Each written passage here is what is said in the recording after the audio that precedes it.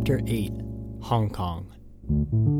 It was on this particular day, in an Airbnb near the Johannesburg airport, it occurred to me that I might be a strong contender for the title of the world's preeminent dumbass.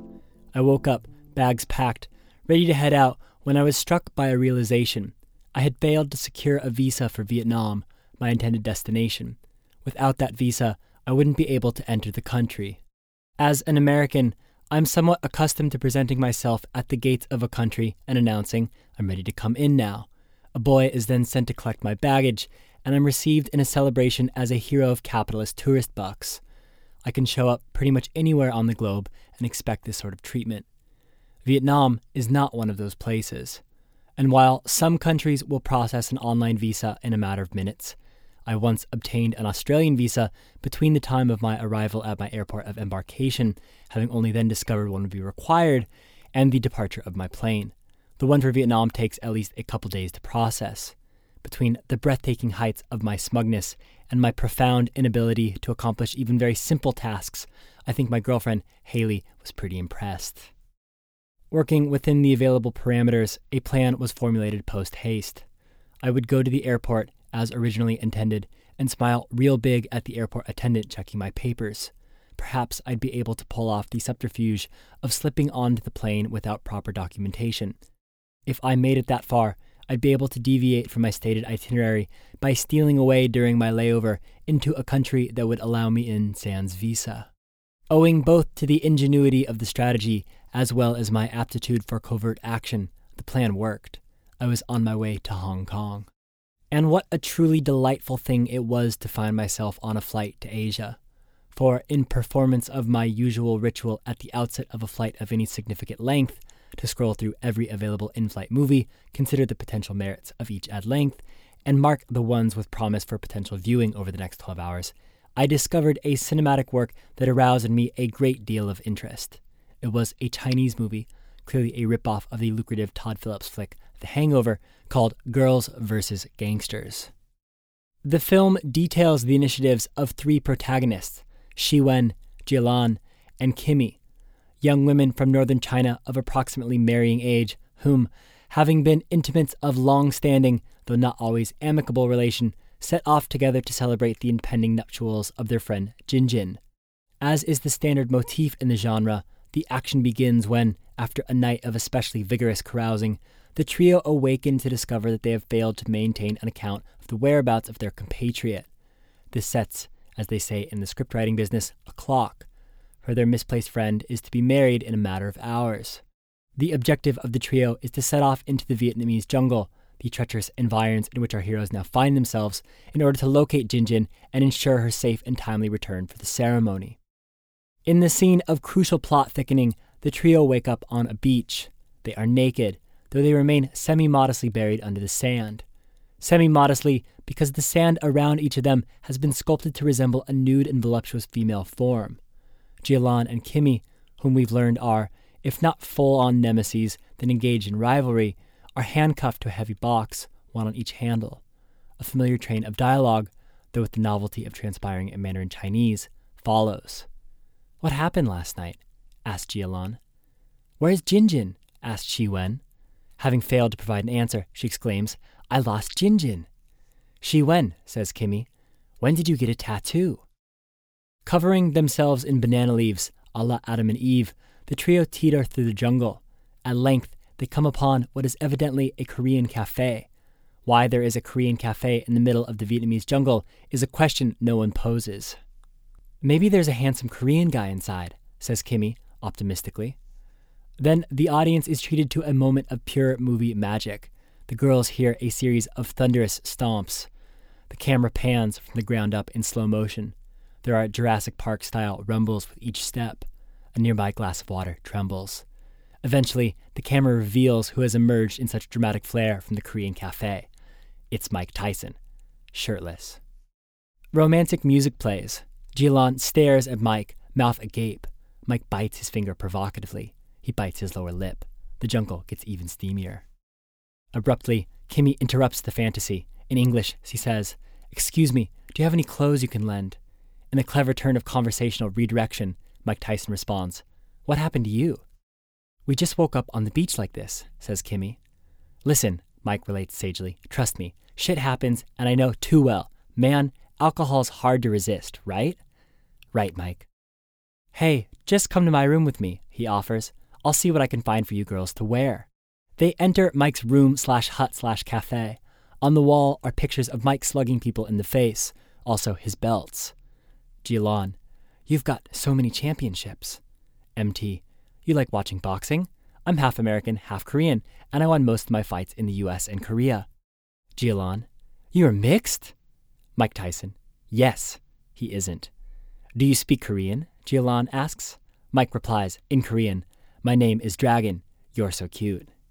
Thank you, Dragon Oppa, says Jilan, also in Korean. Mike goes to peruse what sartorial options he might be able to offer the girls. There is, of course, a tiger in Mike Tyson's closet. The tiger's name, also of course, is Tony. MT dismisses Tony and the jungle cat never makes a reappearance.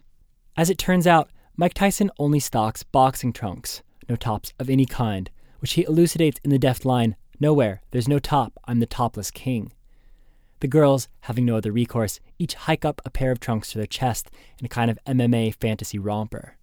Wow, good-looking ladies, remarks Mike, conveying a sentiment that is semantically, if not syntactically clear, looking real good. Then Mike turns to the problem of the box and chain. He can't break the chains because his hands are weak after so much fighting. He mentions a friend who is a locksmith. We never meet this friend. Remembering their mission, the girls take leave of Mike Tyson. Jilan, I'll be back soon. MT, please come back, I love you so. At this point, the movie begins to lose the thread of the plot, or at least I didn't have the exegetic tools to keep up with what was going on. What I can tell you is, at length, and for reasons I failed to ascertain, Mike re-enters the plot. While Jilan is otherwise occupied, he engages in a heartfelt conversation with Shi Wen. You find your friend yet? Asks Mike. The answer is obviously no, as she isn't with them. Shi Wen points this out. Ah, he offers in consolation. Don't worry, she'll be fine. Mike hands her a bottle of green tea. Want a soda? He asks. Mike evidently does not know what green tea is, despite being the proprietor of a Korean cafe in the middle of the Vietnamese jungle. Shi Wen nods assent. Mike tries to open it. He can't. Weak hands. Then, in a bid of romantic endeavor, Mike asks Shi Wen about Jilan's interests. The main thing is Korean dramas, a show called Descendants of the Sun in particular. She watched it 4 times, says Shi Wen. I watched it 5 times, he says. Wow, says Shi Wen. Why? Then Mike Tyson spots Shi Wen's tattoo and on that basis makes a diagnosis. Vietnamese fiancé? Shi Wen is surprised at Mike's powers of inference, to have derived this fact on the basis of such scant evidence. He indicates towards the tattoo. Now, though I'm not that good at my Vietnamese. Why, in Vietnam then, Mike? It does appear to be Vietnamese. Later on, the climax of the film begins when the girls find themselves critically imperiled, yet on the verge of reuniting with Jinjin. Heroically, Mike Tyson emerges on the scene. He is wearing military fatigues, in what is evidently an homage to a Korean drama, probably, I imagine, Descendants. There is a car chase scene, then a Mike Tyson bursts out of his clothes like the Hulk scene, then a boat chase scene. Ultimately, Mike proves victorious over the nefarious forces that be, the gangsters of the title, as it were.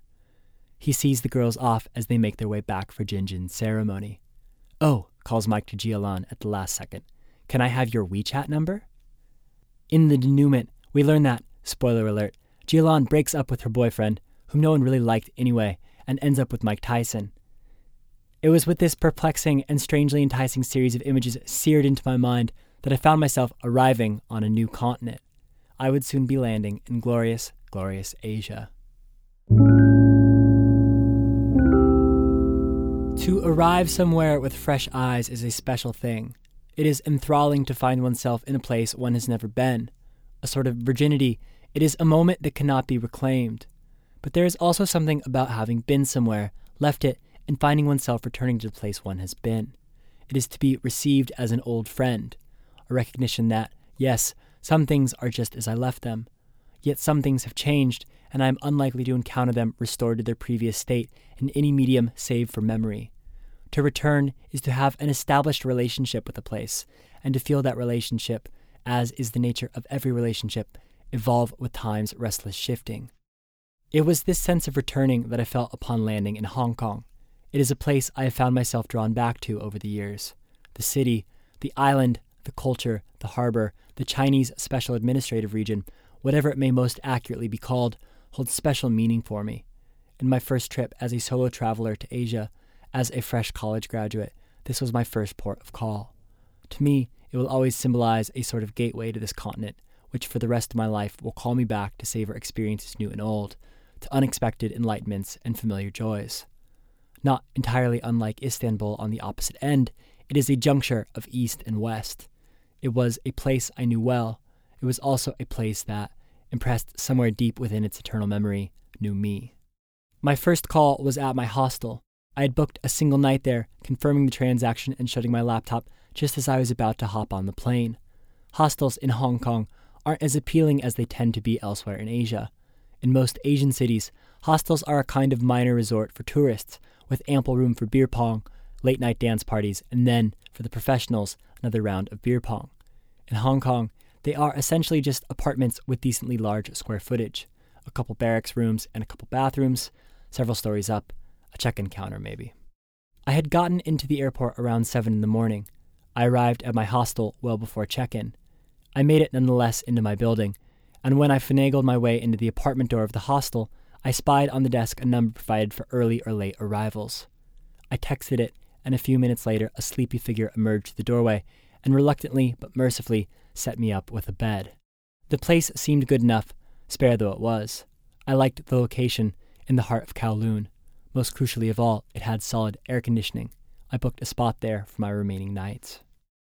Coated in the grime of long-distance travel, I was eager to take a shower. This provided another reminder that I was now in Asia, though a slightly less welcome one. Germane to these tightly packed Hong Kong hostels are the cramped showers. They are undifferentiated from the bathroom area as a whole. In the space of about 3 skinny Chinese chaps, there is a toilet, a showerhead, and a sink. Whatever business you intend to do, it can be done here, though not always with an overabundance of grace. Almost immediately, I succeeded in getting myself wet, along with everything else in the restroom. I tried to spare the toilet paper, but to no avail. Freshly laundered and eager to engage the city, I took leave of the hostel. It had been winter when I left Africa, having come from the southern hemisphere. Now I found myself in the sweltering Asian summer. It took me all of about 30 seconds after leaving the hostel to become comprehensively sticky in a coat of sweat. It took me another 30 seconds to become thoroughly confused by the sights and sounds of Hong Kong. Actually, not even that. A delivery guy had to help me negotiate the building's exit, as it required I pressed a button before leaving. It had been a while since I'd been confronted with that technology. Kowloon is intensely Chinese, in the overwhelming way that all Chinese things are intense to one unaccustomed to encountering them. Many of the city's facades are covered in bamboo labyrinths, which act as scaffolding for the not insignificant number of buildings under construction. Piled high, story upon story, are signs, banners, and advertisements contending for attention. The mass of them are so aggressively seeking one's notice as to be almost indecipherable, presumably even if you speak the language, like so many beggars hassling tourists in an urban corridor. I had become acclimated to the mellow pace of Africa. Being in Asia made me feel like Will Ferrell's elf in Times Square. Time to get down to business. 10:30 in the morning, 5 different breakfast establishments on my street, each one of them full of patrons. All with pictures in the window of dishes I wouldn't normally associate with breakfast. The furthest one had a small queue, only one couple, and I took the wait to be a good sign. I saw they had pineapple buns, which is what I'd been hoping for. Then I spied an attractive dim sum stall across the street where I could get my food for takeaway. I took a moment to contemplate the tantalizing prospect of dim sum. But then when I took another look at the queue for the other place I saw, it had grown to a half-dozen parties of Hong Kongers. I wasn't about to give up my spot. At length, I earned a seat in the restaurant. With Hong Kongers always having one eye on efficiency, I was seated at an otherwise full tabletop with 3 other mostly silent eaters. My first round was a pea bun and a cup of coffee. Contrary to its name, the traditional Hong Konger pineapple bun has no pineapple in it, but is basically just crusty white bread sprinkled with sugar. The top is dimpled in a manner resembling a pineapple if one is willing to look at it with a certain level of generous imagination. It comes with a pat of butter, several times over generous. The coffee is what we typically think of in the West as Vietnamese coffee, which is basically coffee-flavored condensed milk.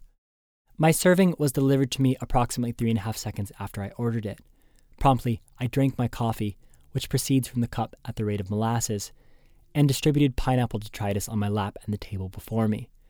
I ordered another round and enjoyed my bun and coffee as the morning transitioned into midday. The restaurant was a flurry of constant activity, people waving over waiters, parties coming and going, the bussing of plates. Even the lobsters seemed industrious. My colleagues in consumption stared fixedly at their phones. I stared at them. I was officially in Hong Kong. As I had only really ingested sugar so far, I did go across the street for dim sum. I looked up at the cashier and contemplated my options. The cashier gave me a look that said, "For fuck's actual sake, please order something so we can get on with it." I picked something, then handed the cashier a 50. I reached down to jingle around in my pocket for coins, but she had already produced my change before I could even retrieve the currency from my pocket. I took a seat on a nearby stoop to dive into my steam-emitting box of treats. It was only while biting into the first pan-fried dumpling of scalding broth and meaty goodness that I seriously injured myself. I consumed the second one unharmed, which I think implies that I'm something of a quick learner. As I enjoyed my dim sum, several questions occurred to me. How, for instance, did I manage to cover myself in sticky dumpling residue so quickly? The observation that I had somehow contrived to spread it all the way down to my ankle aroused in me a certain scientific curiosity. And why put the soup in the dumpling? Why not just put it in the bottom of the box, where it invariably ends up anyway? Biting into one of those little suckers is like biting into an overinflated balloon. It requires a level of pressure slightly beyond what you'd like to give, which you must achieve experimentally. Eventually, and always unexpectedly, it explodes in your face in a dramatic fashion. It's like gnawing on a frag grenade, but tastier. I sat on the steps of a bank on Kowloon's main drag, Nathan Street, and watched Hong Kong go by. It occurred to me that I was the only person in the city who didn't have an urgent need to be somewhere. So when I finished my dumplings, I strided off, pretending that an important person in a high-up office somewhere was tapping their watch and expecting to receive the quarterly Wellington financials from me like yesterday. My striding, blessedly, took me to that beloved old haunt of mine, nowhere in particular. One of the enigmatic thrills of Hong Kong is that one is dripped upon by innumerable urban waterfalls fed by unseen tributaries. In a city of high-rises rarely outfitted with central AC, there are a practically infinite number of air conditioning units to rain condensation on the heads of passers-by. Chinese banyans line the urban thoroughfare of Nathan Street. These trees consist of many constituent tines, which seem to vie democratically for the direction in which the tree will grow as a whole. Further down, past the banyans, the sidewalk is dotted with Indian gentlemen who, upon identifying a white guy in their midst, thrust a business card in his direction, promising bespoke suits and shirts at a "very good price for you, my friend." An industrious segment of them quietly offer intelligence about where to purchase weed, more likely oregano, from undisclosed suppliers. The jewelry shops are innumerable. Every single person seems to be wheeling around a suitcase. Where they're all going, I have no idea. I thought about making my way down to the waterfront, to the harbor, which is the best part of urban Hong Kong, maybe the best part of the urban world, but I decided to savor it until sundown. It is after nightfall that one sees the true glory of the fragrant harbor from which Hong Kong takes its name. Given that my circadian rhythm was still on Africa time, I was ready for a respite in the AC, maybe also to grab my suitcase before heading out again. I retired to my hostel and settled in for a world-class Africa-Asia nap.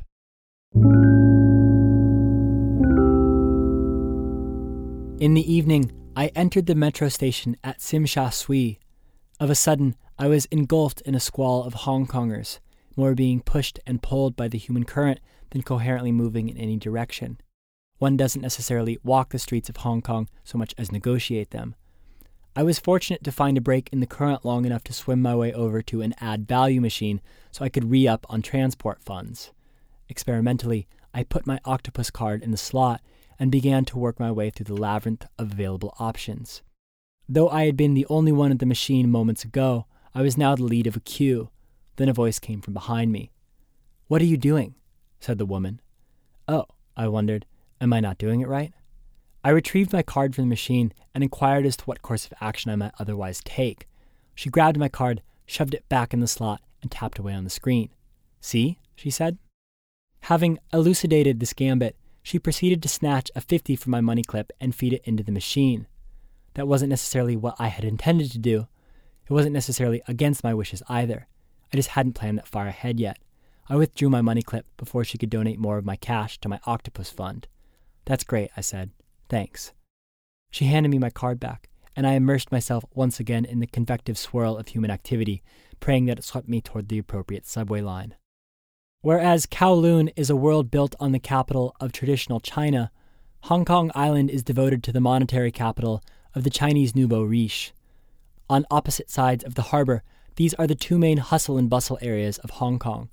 They provide a compelling juxtaposition.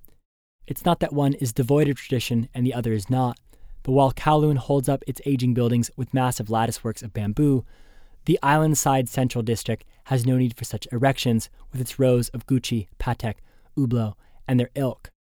This is the part of the city designed to satisfy the seemingly infinite capacity for Chinese consumption of the gaudiest and most expensive trimmings of Western culture. My first call of the night was at a cocktail venue, the Quinary, notable for a drink they call the Earl Grey Caviar Martini. On the menu, it's described as vodka, elderflower, Earl Grey caviar, and air.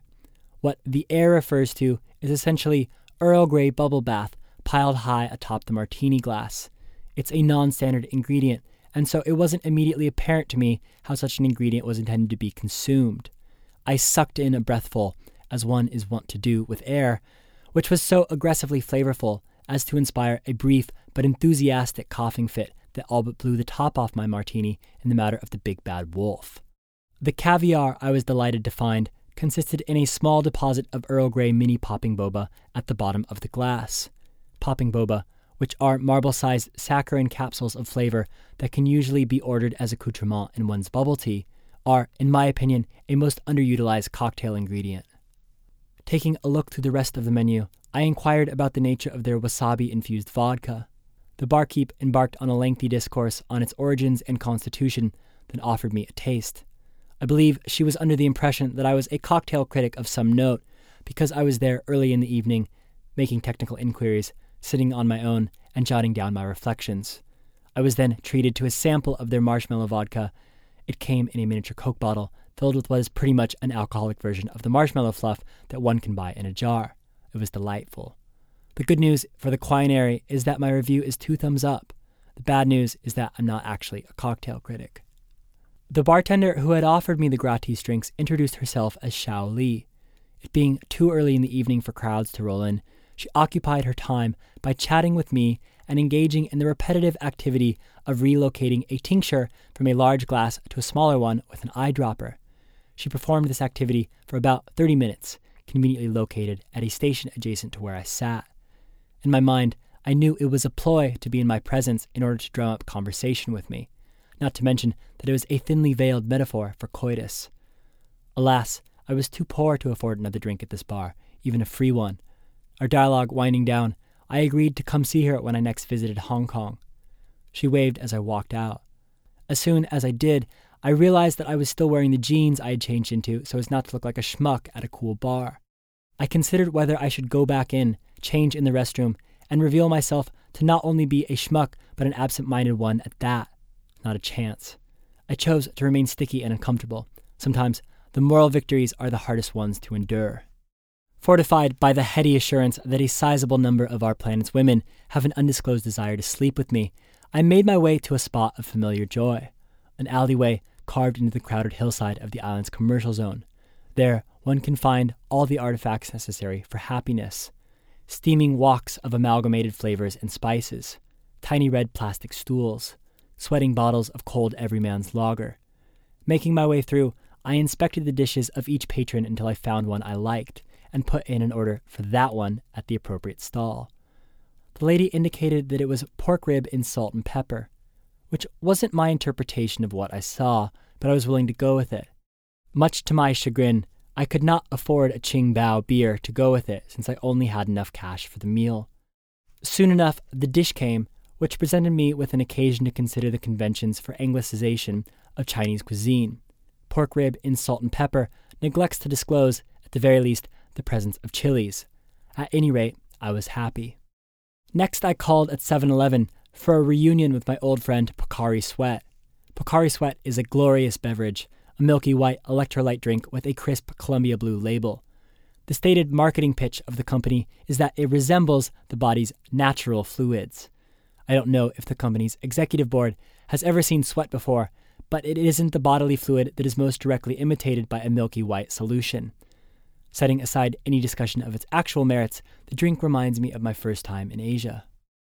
At this point in the evening, I was overcome with a desire to go back to the quinary to see if Xiao Li was still there. It was a nice evening. I wished I had someone to share it with. Perhaps she was about to get off from work and wanted to go out for a beer. Alas, just because one is inclined towards creepy and deranged thoughts does not mean one is required to act on them. So I didn't. Instead, I took the central mid-levels, which has the distinction of being the world's longest outdoor escalator promenade, up until the hillside of Hong Kong Island becomes residential and sleepy rather than bustling and studded with hip restaurants. Then I descended further until it was again commercial and posh. I was quite lonely by the time I got to the bottom of the hill.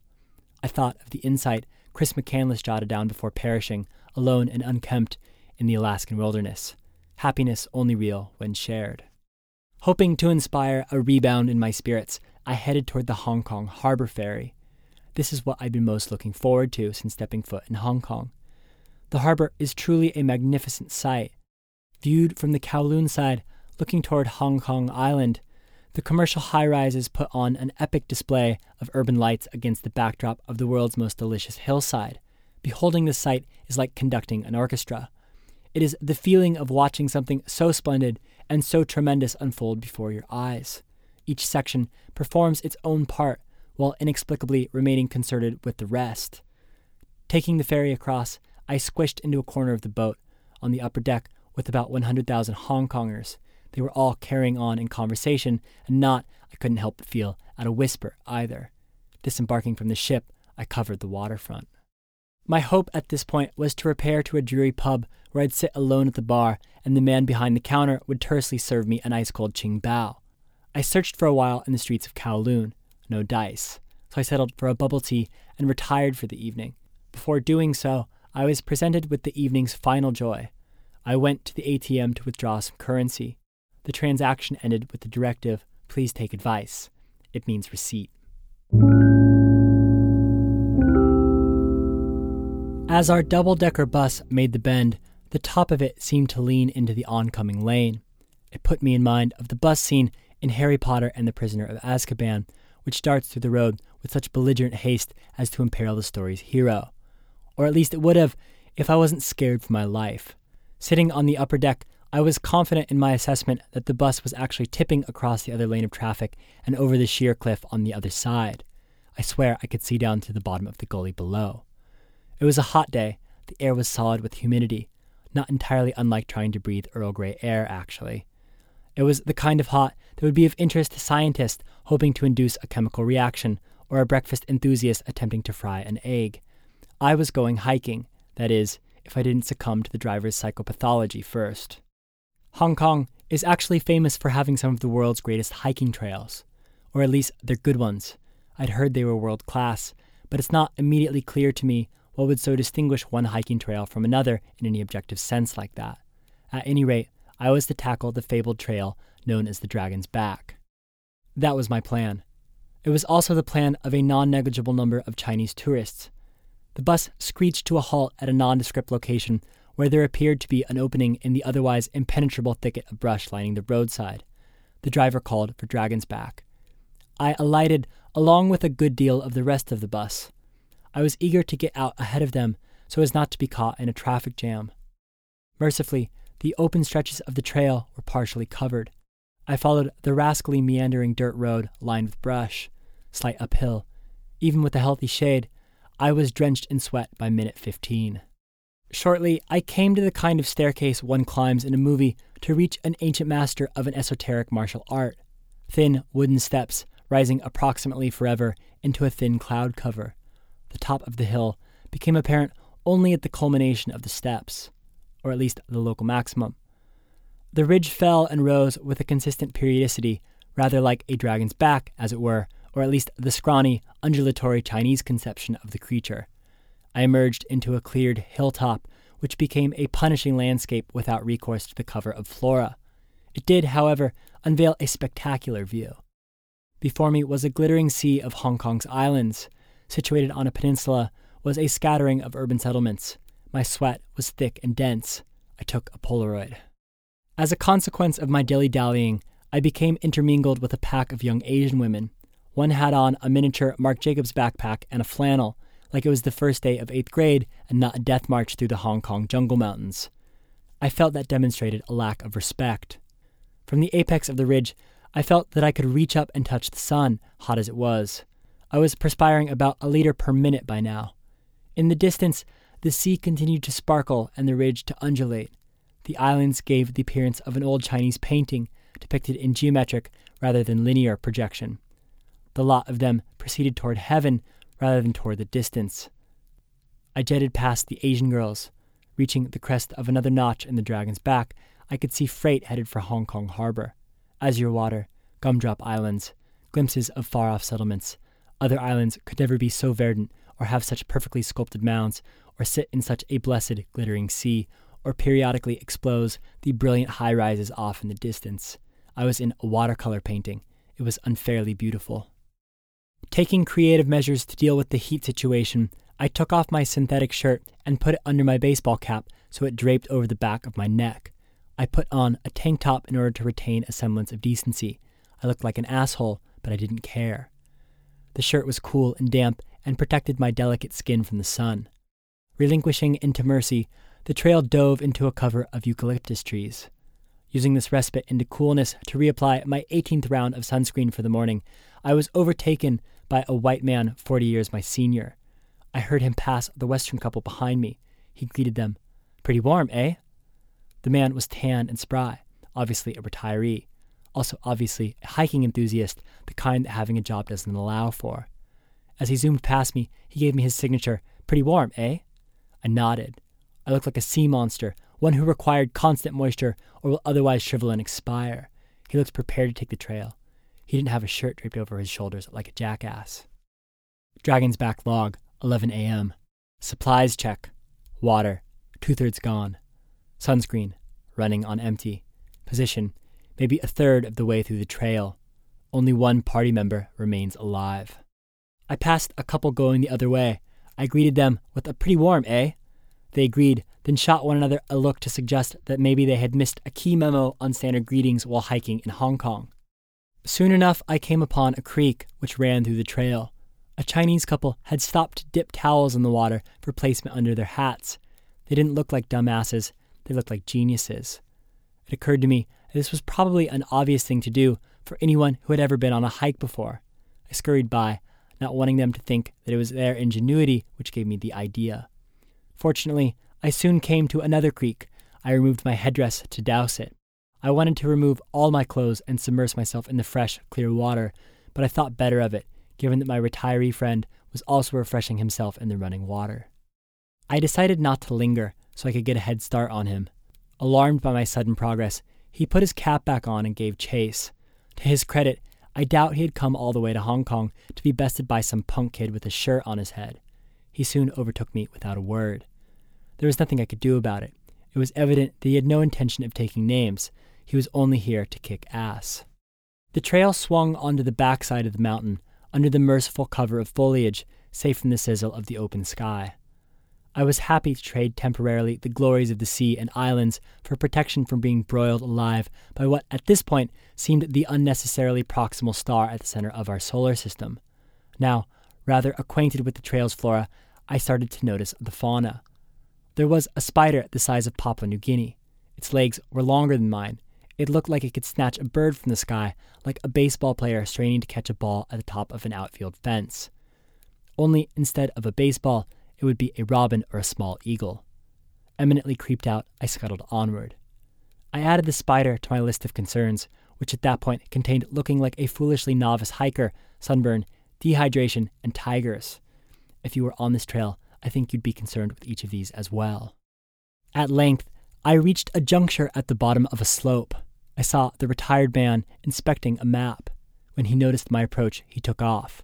I followed his course. There were signs for Big Wave Beach. Periodically, he checked behind him to make sure I was in his wake. We were on a paved road now. I dodged back and forth in the lane to remain under the shade cast by surrounding foliage. I stopped at another lookout point. I could see several communities of high-rises erected in uniform pylons. They were so tightly packed and similarly constructed that they looked like the spiky erections of iron dust when a magnet coaxes it skyward. As we made our way closer to the beach, I saw the retiree split off on a more direct route.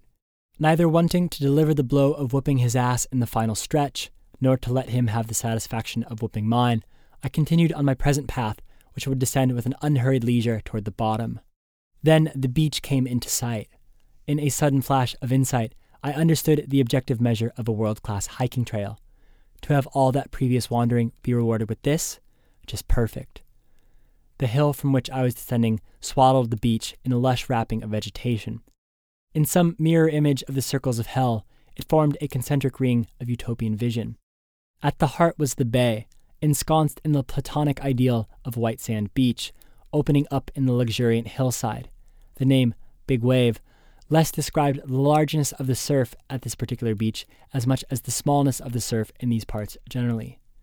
I took off my hood so as not to give myself away as a schlub in case I ran into Shaoli on the beach. Only having breached noon, the beach was still uncrowded, maybe a dozen families or so. It felt like my own little share of real estate in Hong Kong heaven.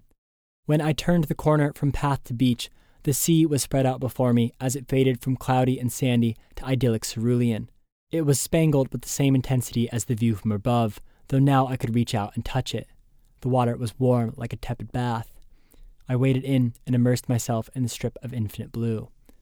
As the beach began to fill up, I noticed there were, in my estimation, entirely too many families and not enough bikini-clad women. I did not, for the record, encounter Shaoli. In the water, I roamed like a wild animal, with no pattern to govern my behavior, sometimes floating, sometimes swimming, sometimes shallow, sometimes deep, never with any particular destination in mind. The only sounds were those of happy children and the waves languishing along the shore. Intermittently, there was the gentle ock and splonk of the neophyte stand-up paddleboarder capsizing. After about an hour of grazing in knee-deep water, I re-emerged from the water and repaired, still wet, to the beach cafe where I acquired a well-earned Dragon's Back pale ale. While enjoying my beer, I spotted a couple long-sought bikini girls from afar. I finished my beer and re-equipped myself to go back in the water. Upon entering, I realized it was a false alarm, a mirage of sorts, and dripped out of the water, this time to enjoy a Big Wave IPA. As soon as I did, the girls came back, I swear. Satisfied with my experience in the out-of-doors, I headed toward the nearby lot where a van waited to take beach patrons back to civilization. On my way, I acquired a mango popsicle. Then I spotted a sign that promised ancient rock carvings, 330 meters. I debated momentarily whether this was worth extending my time in nature. I decided to go back home. Who gives a shit about rock carvings anyway? I boarded the van to take me back. Waiting for the vehicle to fill up, I saw another sign, ancient rock carving, 500 meters. I pretended not to notice, failing to fool anyone involved in the situation. It was then that I remembered who gives a shit about rock carvings. I do. Fuck it. I got off the bus, put on my headdress, and went back toward the beach in search of rock carvings. Eventually, I found them. Doubling back on my previous recollection, I now remembered why no one else gives a shit about rock carvings. The delta between rocks and rocks with ancient carvings on them is not, as it turns out, that great. The saving grace of the endeavor was that I did, on my way back to the van, acquire another mango popsicle.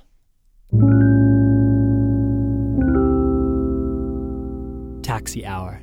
The time in the middle of the night when the streets are devoid of all vehicles save for a trickle of black and yellow cabs. Some zip by on their way to the airport. Some return a pair of lovers to wherever it is they plan to spend the remaining hours of the evening.